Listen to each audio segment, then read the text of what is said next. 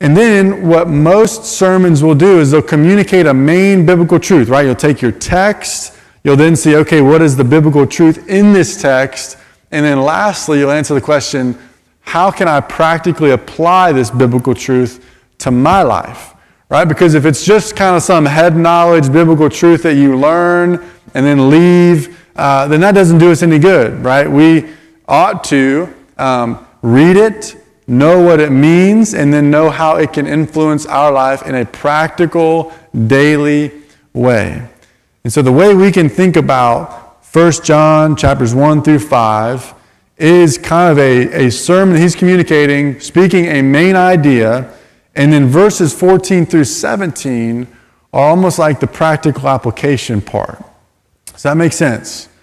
So we need to see first what's the biblical truth that John's trying to communicate before it makes sense for us to look at, okay, what is the practical application he's laying out in those last 4 verses, right? Because the verses that follow those 4 verses are really just his conclusion, right? For us, that might just be like the closing benediction to end our service, right? He greets them, he communicates the biblical truth, he gives them the practical application, and then he dismisses or concludes his letter. Now there's practical application all throughout, just as there is all throughout any sermon, but primarily we close with it there towards the end. And so all that to communicate, we're going to look at the purpose of Paul's writing. And the good thing for us is that we don't have to guess. We don't have to do lots of deep digging, and the reason is because John very clearly tells us the purpose of his writing. He does so in 6 different locations in the 5 chapters. I'm going to read them all quickly, and then we'll kind of summarize what they say. But in 1 John chapter 1, verses 3 through 4, he says this, "What we have seen and heard, we also declare to you, so that you may also have fellowship with us. And indeed, our fellowship is with the Father and with the Son, Jesus Christ." And listen to verse 4. "We are writing these things so that our joy may be complete." 1 John chapter 2, verse 1. "My little children, I am writing you these things so that you may not sin. But if anyone does sin, we have an advocate with the Father, Christ Jesus, the righteous one." 1 John chapter 2, verses 12 through 14. And notice, he's literally saying the reason why he's writing. He says, "I am writing to you, little children, since your sins have been forgiven on account of his name. I am writing to you, fathers, because you have come to know the one who is from the beginning. I am writing to you, young men, because you have conquered the evil one. I have written to you, children, because you have come to know the Father. I have written to you, fathers, because you have come to know the one who is from the beginning. I have written to you, young men, because you are strong. God's word remains in you, and you have conquered the evil one." 1 John chapter 2, verse 21, just 7-8 verses later. He says, "I have not written to you because you don't know the truth, but because you do know it, and because no lie comes from the truth." 1 John chapter 2, verse 26. "I have written these things to you concerning those who are trying to deceive you." And then lastly, which happens to be the verse right before our verses that we're going to look most closely at today, 1 John chapter 5, verse 13, he says, "I have written these things to you who believe in the name of the Son of God, so that you may know that you have eternal life." Isn't that convenient? That John just tells us here, I've written these things so that. I've written these things because. I've written these things for. I've written these things since. Right? He's communicating to us why he's writing to us this letter. And so if you look at kind of the summary of all those scriptures together, we see that he's written for us to have fellowship. He's written for us to have complete joy. He's written for us to avoid sin. He's written so that we might know our advocate, Christ Jesus. He's written that we might know forgiveness of sins. He's written because we know the truth. He's written to warn us of those trying to deceive, and there are many who are trying to deceive. He has written that we may know that we have eternal life.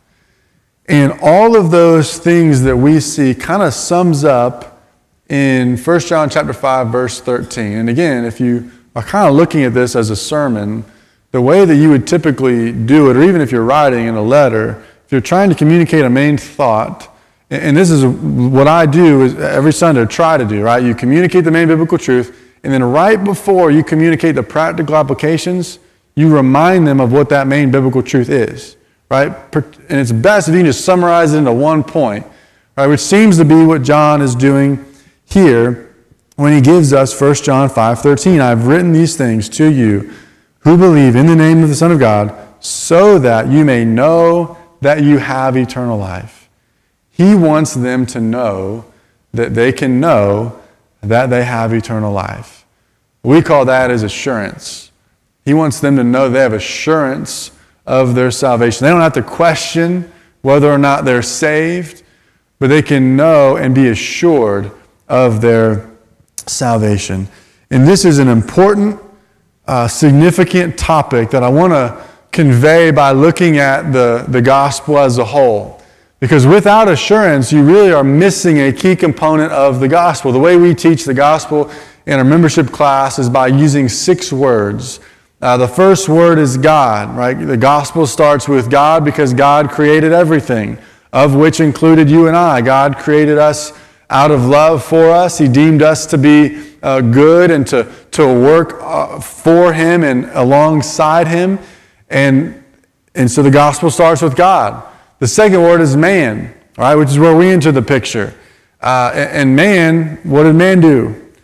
Sinned against God. Even though God is holy and good and perfect, and He loved us so much, He gave us life, we all chose to rebel against the goodness of God, which leaves us in a state of hopelessness because our rebellion warrants a consequence.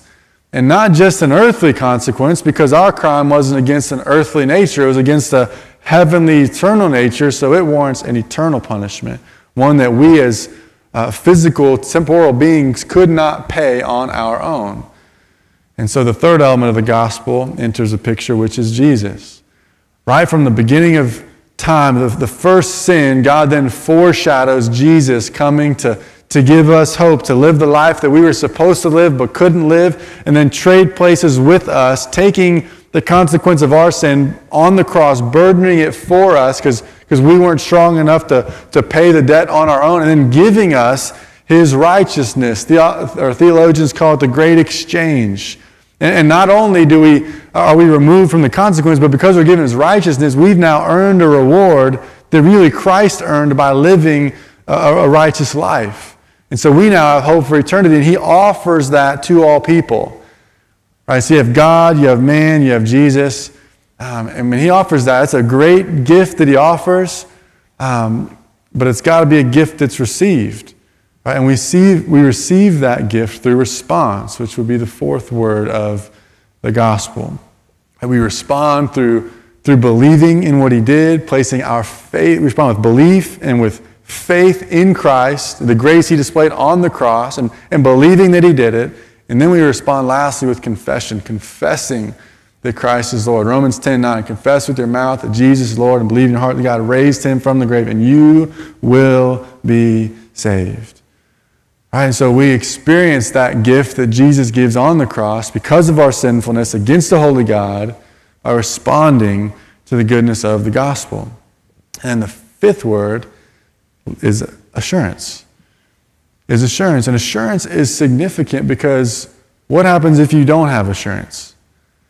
Without assurance of your salvation, we're left then just hoping and striving and working for it. Right? Which Scripture tells us that can't be the case. Right? Ephesians 2:8-9. Right? We're saved not by works, right, but by grace, right, through faith, so that we can't boast. Right? And so assurance is necessary. Otherwise, we're left just working for it because we couldn't quite be sure. Scripture tells us later in Ephesians that we're given the Holy Spirit as a down payment of the inheritance that we will one day receive. And what that means is that when you respond to the gospel, you respond to the gift of Jesus, you are then given the gift of the Holy Spirit. One as evidence of your salvation, but also as assurance to know that you've been given the gift in part now by being filled by the Holy Spirit and experiencing the joy and the work of the Holy Spirit in your life, getting the giftings of the Holy Spirit so that you can work on behalf of God the Creator to participate and fulfill the mission that He has created for us, right? But also as a glimpse of what's to come and to know that it's guaranteed for those who have responded and believe. And then lastly, we get to evidence. We get to evidence. And evidence is also significant because here's the thing. As great as assurance is, and as key as it is, like every one of those words that we mentioned, any one of those words you take out, you don't have the gospel. You take God out of the picture, well, then we just don't exist, right? You take the sinfulness of man out of the picture, then you have no need for Jesus' gift of salvation. If you take out Jesus, but you have the sinfulness of man, then we're just left hopeless with no way back to relationship with God. If you take out our response, there's no way to receive the gift of God. If you take out assurance, you're left working for salvation, which Scripture tells us could never earn us salvation. And if you take out the evidence, then how would anybody else come to know the name of Jesus? So they're all necessary, but so there's dangers in removing any of them. And the danger with assurance is you can swing too far the other way. Again, without it, it protects you from being works-based. But what some people tend to do is they lean so far the other direction that they say, I'm assured in my faith, therefore I don't need to do anything. Right? Which then neglects the evidence or the living out of our faith. And this is what John is speaking to primarily in this book or in this letter.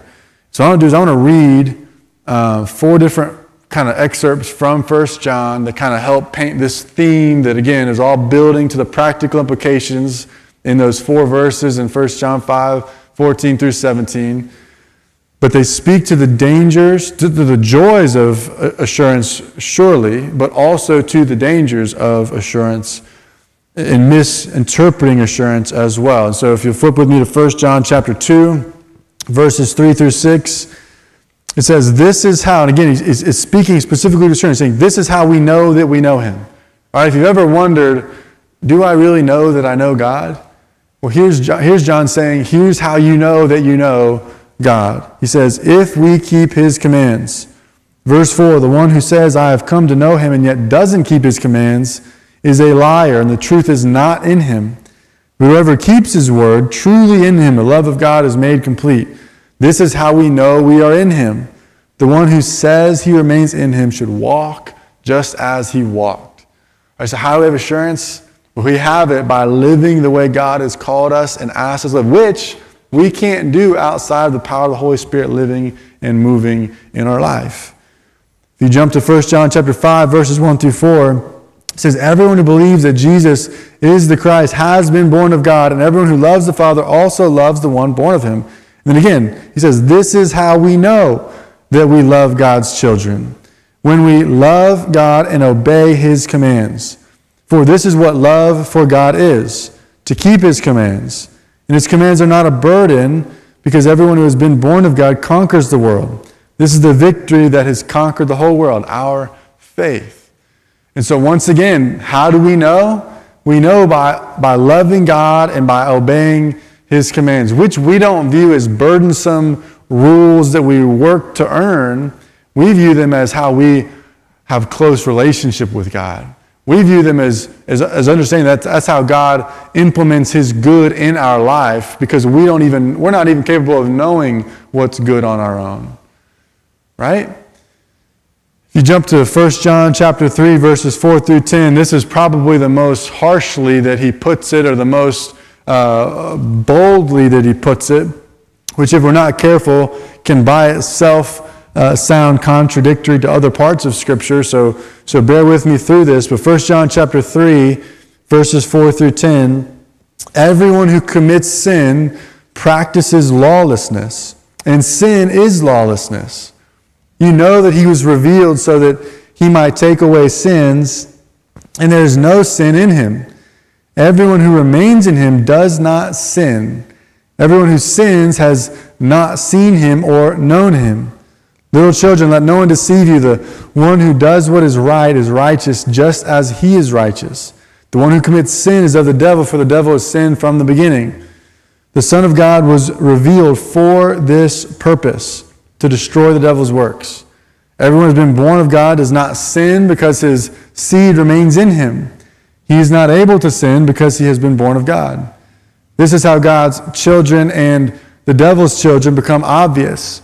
Whoever does not do what is right is not of God, especially the one who does not love his brother or sister. And so what all three of these passages are communicating to us is, one, that you can have assurance of salvation, and two, you can know that assurance by the working of the Holy Spirit in your life as a down payment, giving you the ability to obey God's commands and love God in a way that you couldn't prior. Right? So your life will look different than that of non-believers. Right? The evidence will be different.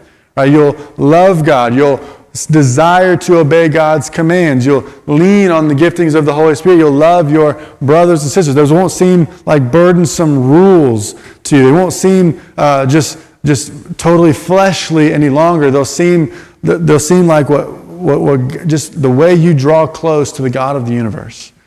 Right? And here's the challenge with those verses, though, especially that last chunk we read in 1 John chapter 3, is if we're not careful, it can make it seem like the assurance we have is that we are now perfect, right? Which is absolutely not true. And so John then makes sure to correct on the other side, which we see in 1 John chapter 1, verses 8 through 10. He says, if we say we have no sin, we are deceiving ourselves, and the truth is not in us. If we confess our sins, he is faithful and righteous to forgive us our sins and to cleanse us from all unrighteousness. If we say we have not sinned, we make him a liar, and his word is not in us.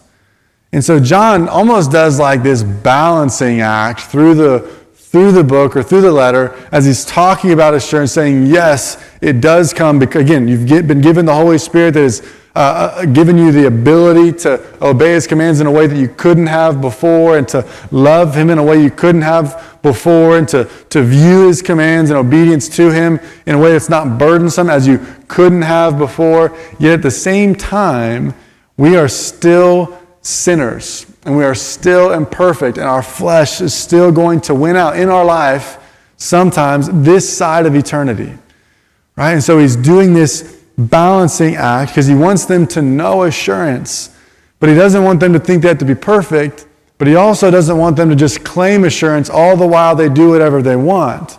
Right? And so there's this balancing act in it all, which all kind of comes to a crossroads with the practical implications that we see in the main text that we were going to look at today. So as I said, we were going to spend 80% of our time looking at the theme and the purpose of John's writing. But now what we're going to do is, just as John did, ask ourselves, okay, now what do we do with all that? Right? God wants us to have assurance of salvation. God wants us to obey and love him. God wants us to love our brothers and sisters in him, right? Yet we're still battling and struggling with sin. So what do we do? Right? How do we have assurance yet still deal with sin? And that's what leads us to our text, is answering that question, that practical implication for our life today. And it's very, very relevant to us today as well. So I want to read our main text once again, 1 John chapter 5, verses 14 through 17. If we could get that back up on the screen, actually, that would be great. And it says this,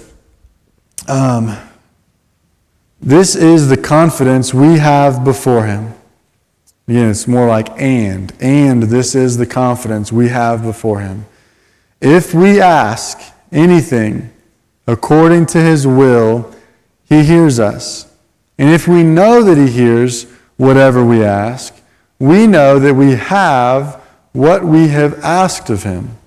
If anyone sees a fellow believer committing a sin that doesn't lead to death, he should ask, and God will give life to him. To those who commit sin that doesn't lead to death, there is sin that leads to death. I am not saying he should pray about that. All unrighteousness is sin, and there is sin that doesn't lead to death. Now, let me start off by saying that I think the biggest question people typically have with this passage of Scripture is, what does it mean that there is some sin that doesn't lead to death? And what does it mean that there is sin that leads to death? Right? And I think that's probably the way that most people would be, people who might be confused, that's the way they might be confused. But before we get there, and we're gonna answer that in just a second, but before we do that, I want to talk on verses 14 and 15. Because the initial implication that we see is, again, it's all about that sin, right? What do we do with that sin that makes us not perfect, yet it's our sinlessness that gives us assurance, right? That we're able to live out according to the giftings or the power of the Holy Spirit within us. But what do we do when we still sin? How do we work that out?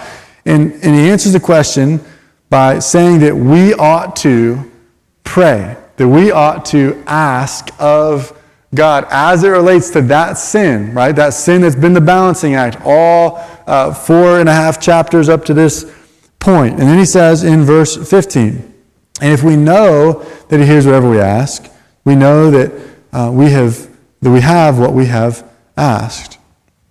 But then notice the content of the prayer. Again, if anyone sees a fellow believer committing a sin that doesn't lead to death. And so the first implication is if the only way we're going to do this is if we do this together. If we do it prayerfully and if we do it in community. Right? Because it doesn't say, I think this is really interesting, it doesn't say that when you notice those things about yourself, pray about yourself. Right? Pray for your own self. Right? And Scripture is definitely not saying that we shouldn't pray for the things that we struggle with.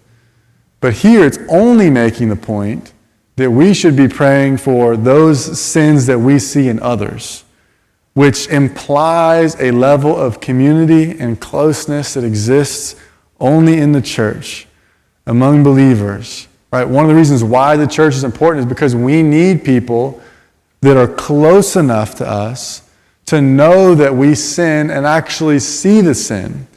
I think a lot of times what happens in the church or just amongst people today is that we're happy to get close to a certain point, but if we get close enough to where we actually see the things they're doing that are wrong, then we kind of have this guilt where we ought to say something, but we don't really want to say something. And what here Scripture is commanding is that we must be willing to do that. We must, as a church, be willing not just to again, gather socially and be friendly with one another, but be close enough to know, if I see somebody, I know them well enough, and I know that they've not read their Bible in 4 months, right? That I can be close enough to where I can, one, know that, right? And then two, say something about it.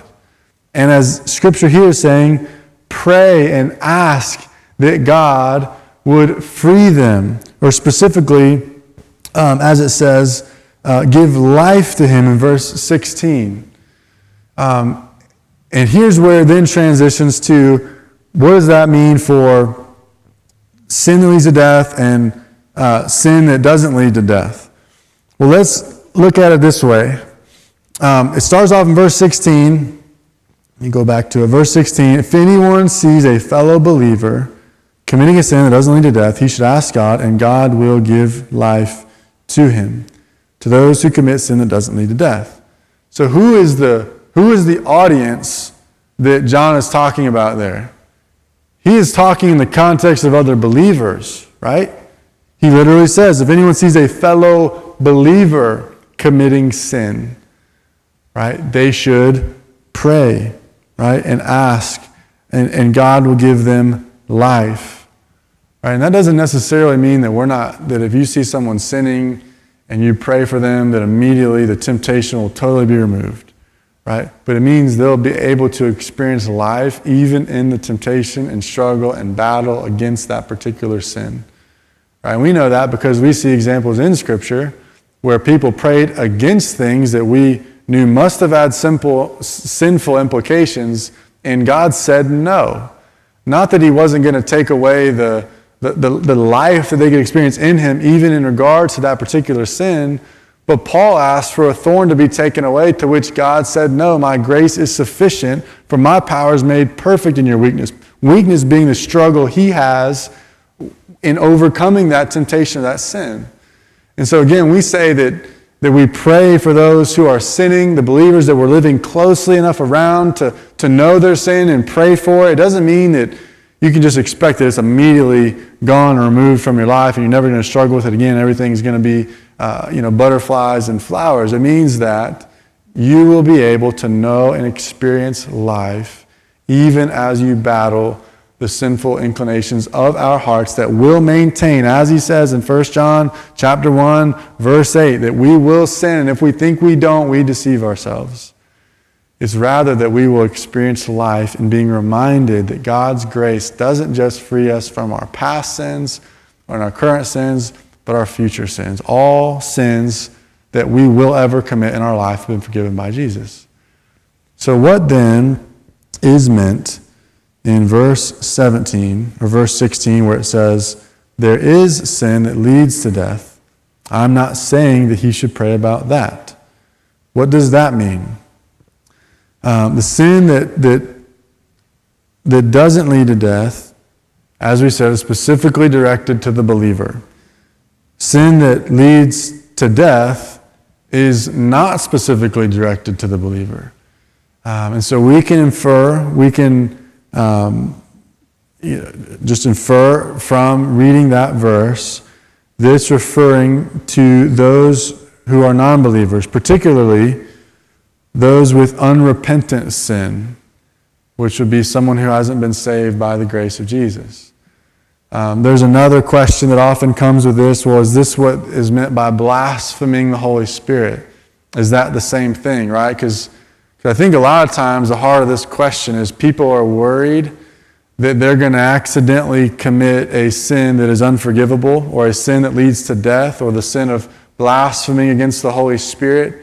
And it worries us, right? And we know that as we've talked about assurance, you can't have assurance while also there being a possibility of you losing your salvation, right? You could have false assurance, thinking that you know Jesus when you don't actually.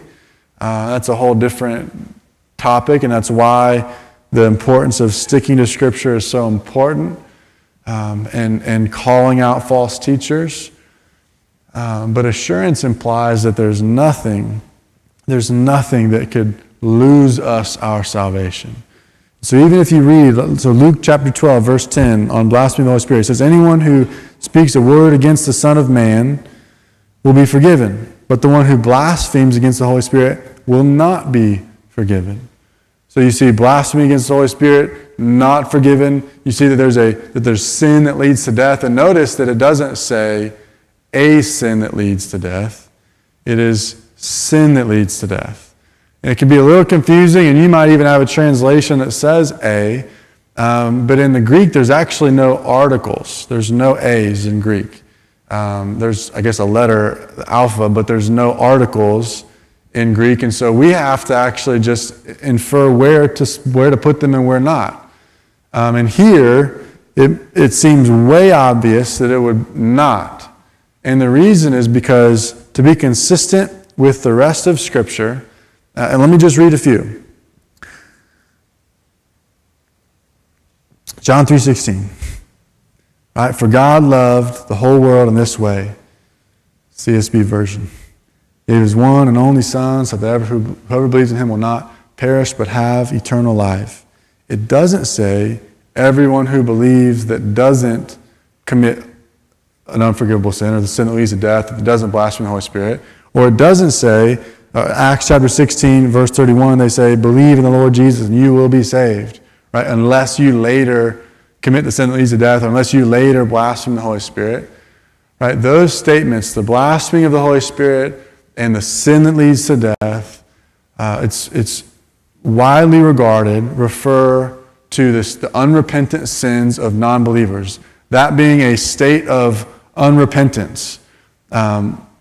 And not that you couldn't then ask for forgiveness, but rather being those that never ask for forgiveness, that remain in that state. Rather than it being a specific sin, it's a state of unrepentant sin. And the reason that's important is because everything else, every other implication that John has given us is that we don't have to be worried about losing our salvation because we've been given an assurance in the only sin then that leads to death is that which is unrepentant, that which is a state of unrepentance. And so what does that mean then for us today? It means that we pray that the evidence of the assurance of our salvation is lived out for others to see. And that we relentlessly pursue the elimination of any sin in our lives and in the lives of those around us, seeking repentance along the way. Doing so in community. And that the sin it says not to pray for is that sin which is unrepentant sin of non-believers.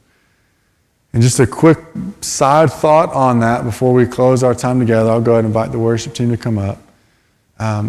That's not saying that we should not pray for non-believers, but rather that we shouldn't pray for the overcoming of a particular sin apart from repentance found in Jesus.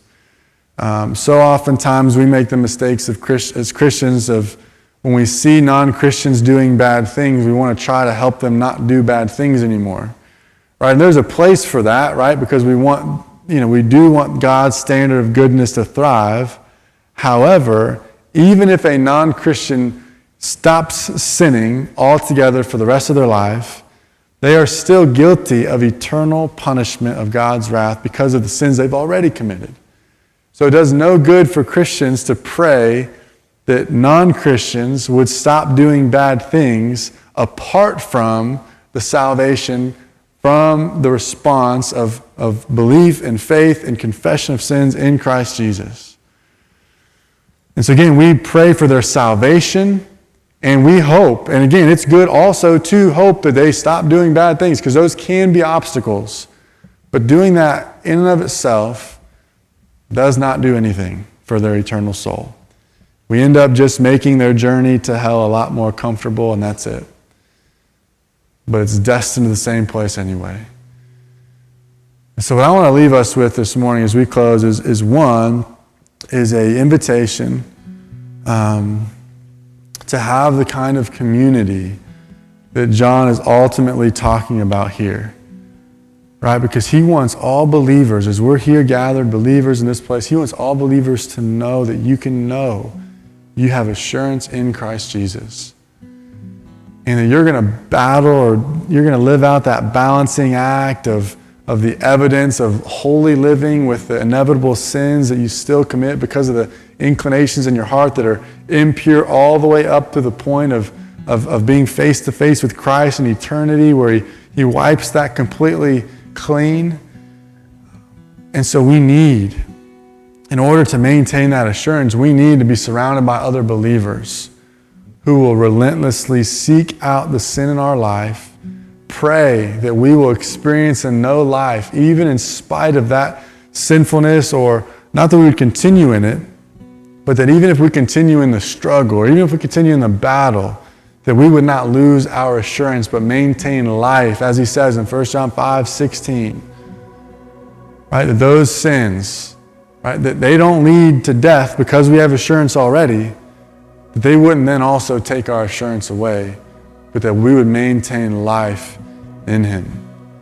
Right? And the sin that leads to death would motivate our holy living. Because what is it going to be that's going to draw non-Christians, those who are living in a state of unrepentant sin that does lead to death? What does God want to use to allow them to know the same Jesus we know? The holy living of his believers. And so the very thing that gives us assurance is also the thing that displays Christ to those that don't yet have assurance. So all I want to do is offer the same threefold invitation we offer every Sunday. If you are here and you feel like you don't have assurance, and when I say that, I mean you know that you're not saved. Or maybe through this talk or through this message, it's been revealed to you that, you know what, I think I might have had false assurance. Or if you've never known the name of Jesus, then you would surrender to to the gospel this morning. The 6 things we said, that God created and loved you. Yes, you sinned as all man has, but Jesus has made a way through his holy living and taking your punishment, paying your debt for you. And all you have to do is respond by believing that it's true, placing your total faith in him, and confessing with your mouth that Jesus is Lord. And so if that's you today, know that you are invited to respond. I'm going to be at the front as we close in song. You're welcome to come forward. If you are here and you have assurance, our task then is to do everything we can to maintain that assurance by relentlessly praying against the sinful inclinations of our heart and drawing close enough to those around us where we can actually know their sin as well. If you have a really, really close friend here at the church, yet you don't know the things they're struggling with, I would venture to say that you're not as close of a friend as you might think. Because closeness isn't just knowing all the good stuff and just all positive vibes. It's getting in the nitty-gritty. Right? It's accountability. That's what love is, making sure they don't walk the wide path, but stay on the narrow road. And so if you're here and you are a believer, let's commit to doing that together. And I say that not as one who just wants to be the one pointing out sin and calling people out and praying on their behalf they might have life, but I know I desperately need it too. And so let's do that together.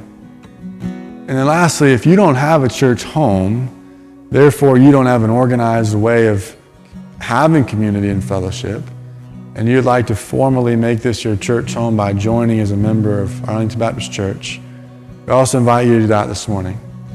So 3 invitations. We all must respond. I'll be at the front if you would like prayer. Otherwise, I encourage you to respond as the Holy Spirit prompts as your seat as we close this time through singing praises to the God who gives us all this joyful truth. So let's pray.